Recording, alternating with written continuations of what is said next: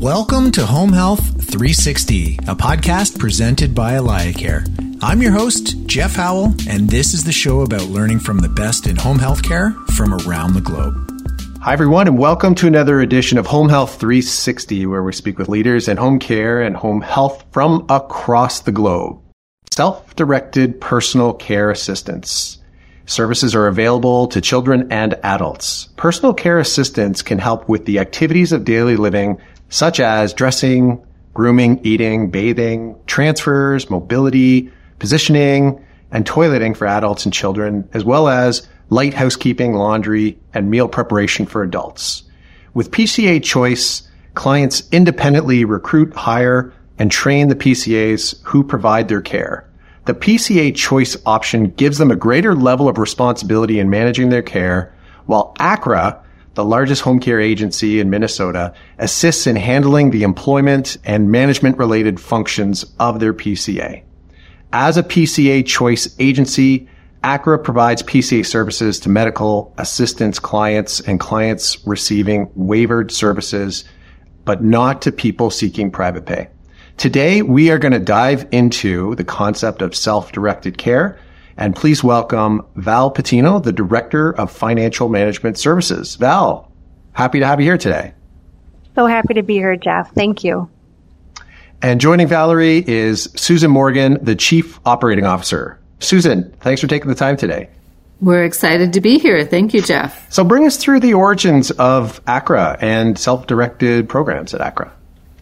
So Accra was started as a nonprofit back in 1992, started by a nurse whose goal was to serve about 60 clients. And interestingly, she started with traditional PCA back in the day, and she had 60 clients within the first 6 months. Okay. So that just demonstrated the need for the service in the home to keep kids at home safely and to help provide some support to their parents. Well, the company just continued to grow from that point forward. And we continue to serve clients today that many of our clients are on the autism spectrum, but it has expanded to include individuals across the healthcare spectrum that have a whole variety of illnesses, disabilities, that need that kind of support in their home. And we've been able to add different programs as DHS has rolled out new programs over the years. So it's been really kind of an exciting journey to be part of that. Val, do you have anything that you'd like to add to that? Yeah, so we have a wide variety of self-directed services. We have 5 main programs, and 3 of them are self-directed, including the personal care assistant program, and they're rapidly growing. We're finding families are loving the self-directed option because it gives them so many choices in maneuvering around services and applying goods and services that are needed for the client that they're supporting. And how big has the program grown to? Currently, we serve, I think, close to 10,000 clients throughout the state. So, as Sue had mentioned, started with 0 to 60 in the first month, and now we serve over 10,000 across the state of Minnesota. And that's the largest in the whole state, right? Correct. Okay. My thinking is, I come across home care agencies all the time. I would hazard a guess that maybe only 10% are involved in any kind of self-directed care program. All of the personal care assistant programs, I believe there are 600 agencies. And of those agencies, I would say that might be true. Maybe 10% do manage the choice model for PCA. The other agencies are traditional agencies. It is a smaller percentage. I know I've seen various percentages kind of floated out there. I think according to the current DHS numbers, it's about 25% are choice and 75% are traditional providers. And then I would imagine out of the traditional providers, it's just one service line that they're offering, and it's probably not overly well developed compared to their others. Correct. How does Accra ensure that the PCAs hired by the participants are properly trained and qualified? Because I'm going to explain it in my layman's terms. It's basically a family caregiver that's already providing the care anyways. So it could be the parent of a child with needs, or it could be even a neighbor, a cousin or a family member from down the street or close by that's always kind of stopping by and providing this care, but they don't have any special certifications. So just curious, like, run me through the process of how you guys make sure that everyone is properly trained and qualified. The 3 self-directed programs that we run are very different in terms of levels of self-direction. So you're correct. An overwhelming majority of clients do hire a parent themselves to care for their child, a minor child or an adult child, the spouse of the client, adult children of elderly parents. We see that a lot as well. Trusted neighbors, family members. So the family is responsible for training the caregiver to the needs of the client.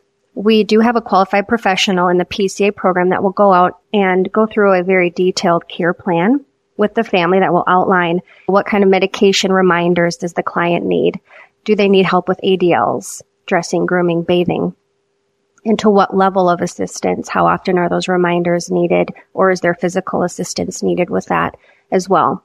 Accra comes alongside those families and helps them with background checks, with ensuring that they've got their PCA certification that they're taking at the state level, and that they've got that all in place.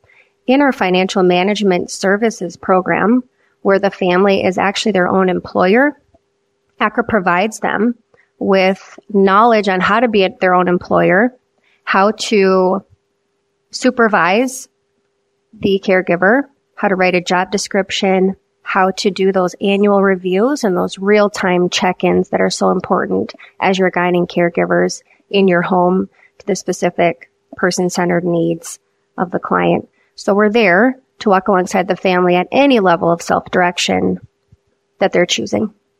How do you handle situations where the participant is not satisfied with the care provided by their PCA? That happens. Each family is matched with a qualified professional or a service coordinator so that the family has open communication with one direct person in the agency. And they're encouraged to express concerns. We have a compliance team that will attend to grievances, that will attend to any complaints or concerns that the family brings forward. Is the caregiver not a good match with the client? How are they maneuvering through those challenges? And then we're doing regular follow-up with those families as well. What does the resolution look like? What parties do we need to get involved in? We had a family who one time they said, okay, I don't know why I'm running out of hours. It doesn't make sense. My caregiver is coming in regularly from this time to this time, and I should be right on track. Well, in a look back, there was some fraud that had happened. So it's just walking the family through those scenarios and helping them with the best resolution as to how to resolve it and make sure that then the care that they need is continuing simultaneously with resolving that concern. So I'm imagining that most of the use cases are when the PCA is related to the participants. Have you seen cases where someone gets their state license and all of a sudden they're caring for more than just a family caregiver, and they're sort of like a freelance caregiver that are picking up some new clients and you guys are the fiscal intermediary for them? Yeah, none of the caregivers are licensed. However, they do on the PCA program go through that certification where they're getting their PCA certificate. But yes, we do see where they'll, through networking or collaboration with other families in different, if they're running into each other at conferences, hey, I'm looking for a caregiver. Yes, we do see that collaboration. And Accra does have a job board too that we continue to modify to make it more comprehensive and accessible for both caregivers and families to share those caregivers as well. Especially when they're trained, it's important that families would have access to folks. And what kind of support and resources do you guys provide to the participants who are new to a self-directed care program then? So when families call in, we perform an intake, and we're ensuring that we're understanding the plan that the family has created for their loved one, and we tailor services to their needs. Do they have staff in mind? Are they needing some ideas of where maybe they could post a job posting? Then we move to, what do they have included in their plan in addition to staffing, if anything? Do they have goods and services? Are they needing to purchase an item that will increase independence? Are they needing a service that will help them physically with things? And then what does that look like? Do they need help purchasing it? Accra can purchase on their behalf for an item. For example, we'll purchase it and then we'll have it sent to their home. A lot of sensory items, home delivered meals, where Accra will help them purchase that on the back end. And then we'll take care of it on the budget end as well. So going through and just seeing exactly what those needs are based on that community support plan that the family is developing. Community support plan. Interesting. Is that in addition to the care plan? It is, yes. Can you provide examples of how Accra has helped participants achieve any specific health and wellness goals through their self-directed care? Yeah. So we have a client whose name's Stacy. Stacy and her husband, they have 3 kids, and all of whom are in school, the high school age or college. Stacy was diagnosed in her teenage years with multiple sclerosis. And for those who don't know, MS is an unpredictable disease that kind of interrupts the pattern or the flow of information between the brain and the body. And so to manage her condition, Stacy has used consumer-directed community supports, or we call it CDCS, through our FMS, our financial management services. And she receives help with laundry, cleaning, preparing meals, running errands, and other chores. So before Stacy started working with Accra, she could not direct her own services. She could not choose her employees. She didn't have the ability to kind of manage her own waiver funds. Through CDCS, she was able then to hire her spouse as a paid caregiver. She's able to go to physical therapy twice a week. She was able to make chiropractor appointments. She could refocus on her career as a lactation consultant. And the biggest thing, and the part that I love the most, was that her sons and her husband were huge bikers. And because Stacy can't ride a normal bike, CDCS was able to purchase an electric bike for her, and so she could hit the trails with her sons and her husband and do those normal activities that we also desire to do. That's one story that's close to our hearts at Accra. Interesting. So it's not limited to just the hours of care. You could purchase an electric bike as part of it. I know that Australia has a big self-directed care model, and I know things like air conditioners can qualify under, the government just gives you a check at the beginning of the year, and then you decide how to spend that care, and improving your environment with the air conditioning is one of the things that's eligible. Yeah, in Minnesota, the needs need to be assessed, meaning if you would qualify for an air conditioner for some reason, it would need to be based on a physical or mental need. But yes, we've seen a variety of things be approved so folks can enjoy life to the fullest. And you mentioned waiver. Can you guys describe a little bit? I'm assuming this is all funded by a Medicaid waiver. How does that all work? And I'm just curious if there's private pay options as well. Sure. There are 5 different waiver types in the state of Minnesota, and consumer-directed community supports through our financial management services program is one of the options underneath the waivers.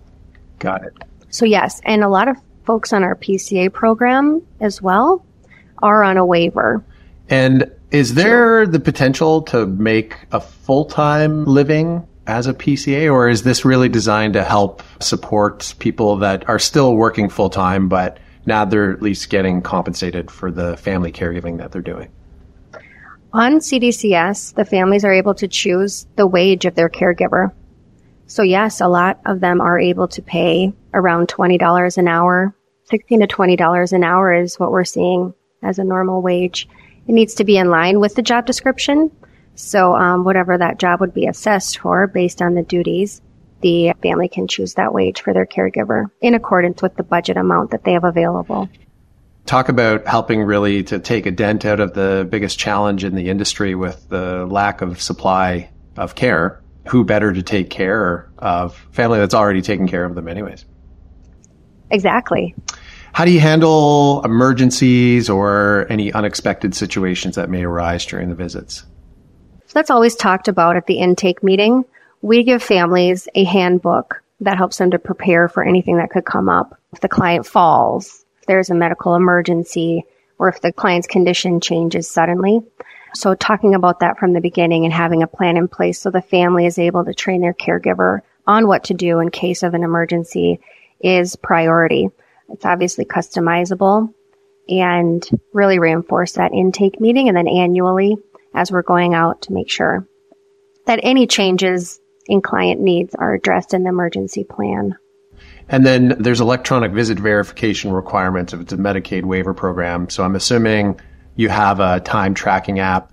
How do you deal with the training of how to properly conduct a visit? Because these are volunteers that are now getting paid for their time, but they haven't really chosen the profession of caregiving per se.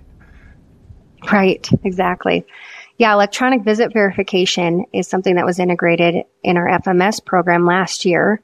So we are adding clients and their caregivers into the system as often as we can. The wonderful thing about Minnesota was they did provide an exemption for those who are live-in caregivers. So if you live in the home, you do not have to log in with GPS coordinates. Exactly. You're clocked in pretty much all the time. But those folks don't have to use the GPS coordinates when logging in, and they don't need to log in real time. They could essentially, log in a shift after it's happened, but they are required to use an electronic way of time record keeping. Sure. And then documenting the activities during the quote unquote visit, but it's just they're still at home.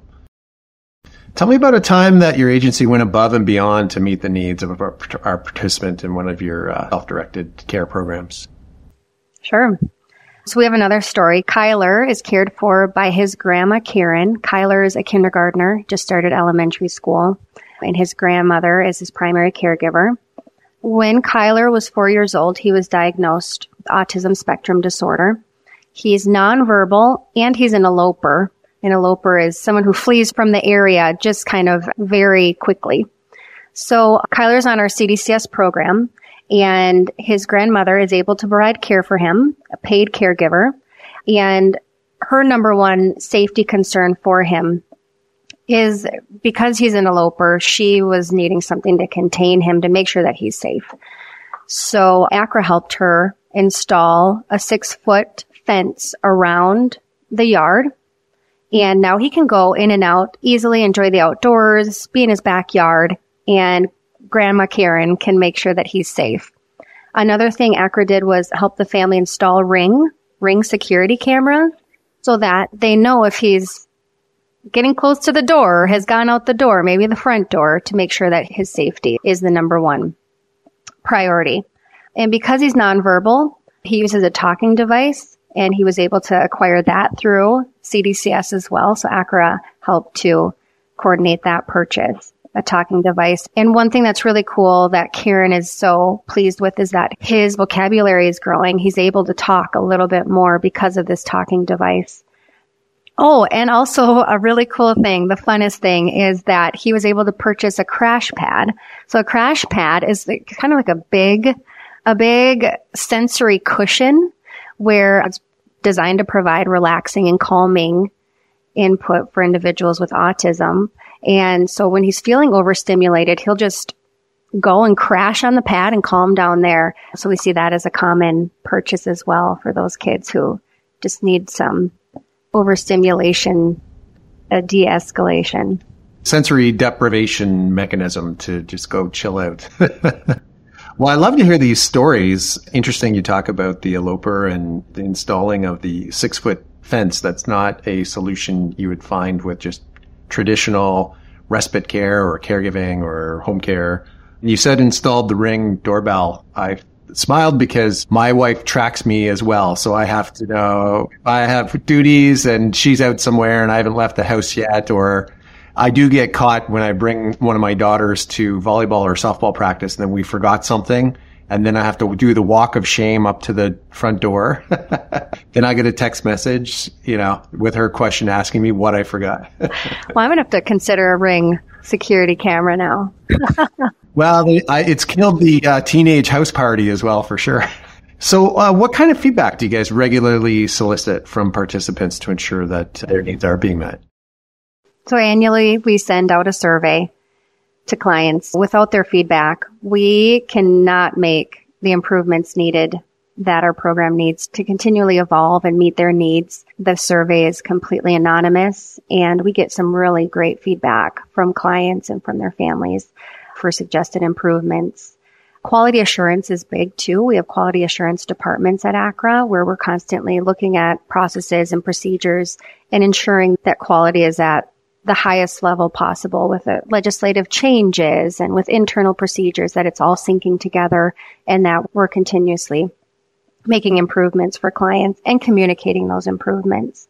One thing that we just recently started was a newsletter, a quarterly newsletter. We don't want to bog families' emails down, so we send it quarterly to really keep them in the know and to kind of keep that open communication and feedback with that channel open with families so that they can feel comfortable with knowing what's changing and also providing their feedback directly either to their qualified professional or their service coordinator, depending on the program that they're on. So, yeah. You mentioned fraud earlier. How do you guys deal with fraud? So we try to prevent it first and foremost with those background checks, assisting families with hiring the right employees, looking for red flags, things like that. We teach them how to overlook their timesheets, make sure that they're the last ones to send the timesheet in, so they're overlooking the hours that they've signed off on. We have our internal policies and procedures that really focus on fraud, waste, and abuse, and really just alerting families of what to look out for.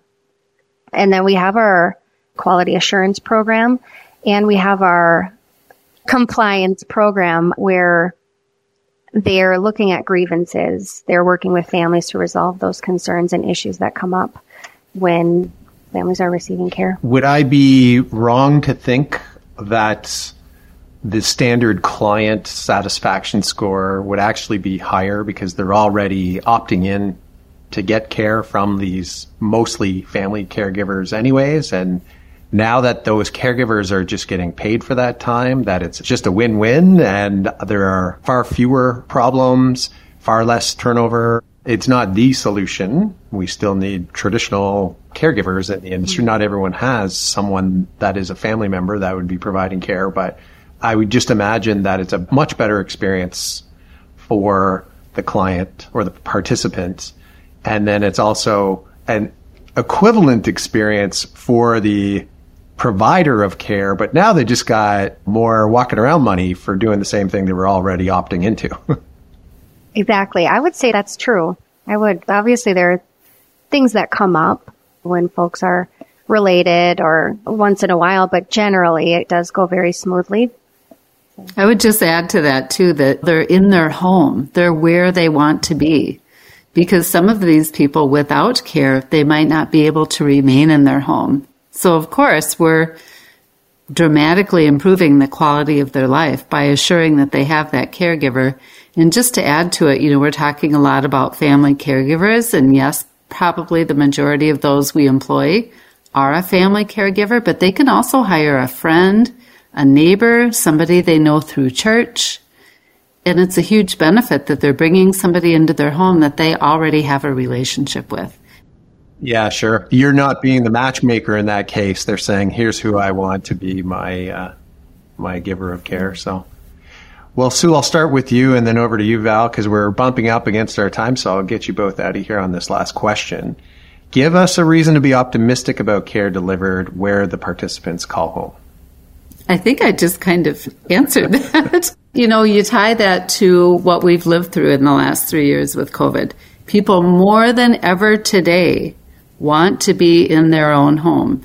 And Accra is offering them the opportunity to do that when they, either now or at some point in the future, when they get to the point that they need that assistance in the home, here's the way that it can happen. We've got these self-directed models that work great. And we're seeing changes even in Minnesota with a new program coming in called CFSS, Community First Services and Supports, which will even improve the self-directed options that we have here. And I know other states have that same program. So lots of optimism for staying in your own home in the future.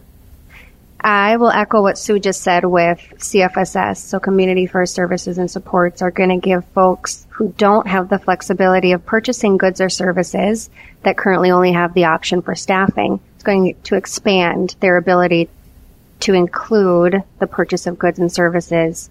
The idea is to decrease the need for human assistance and increase independence, and it's just going to keep getting better. It's going to be a really wonderful option for many participants in the state of Minnesota. There's no doubt that the future of care is both in the home, and I believe the future of caregiving is supplementing the workforce with what's already being supplemented by these volunteer family members. It just makes sense to make sure that they get compensated as part of the process.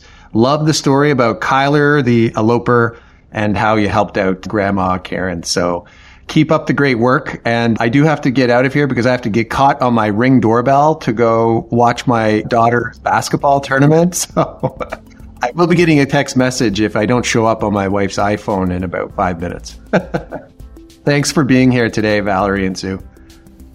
Thank you, Jeff. Yes, thank you very much for the opportunity. Home Health 360 is presented by AlayaCare. First off, I want to thank our amazing guests and listeners. To get more episodes, you can go to alayacare.com/Home Health 360. That's spelled Home Health 360. Or search Home Health 360 on any of your favorite podcasting platforms. The easiest way to stay up to date on our new shows is to subscribe on Apple Podcasts, Spotify, or wherever you get your podcasts. We also have a newsletter you can sign up for on alayacare.com/Home Health 360 to get alerts for new shows and more valuable content from AlayaCare right into your inbox. Thanks for listening, and we'll see you next time.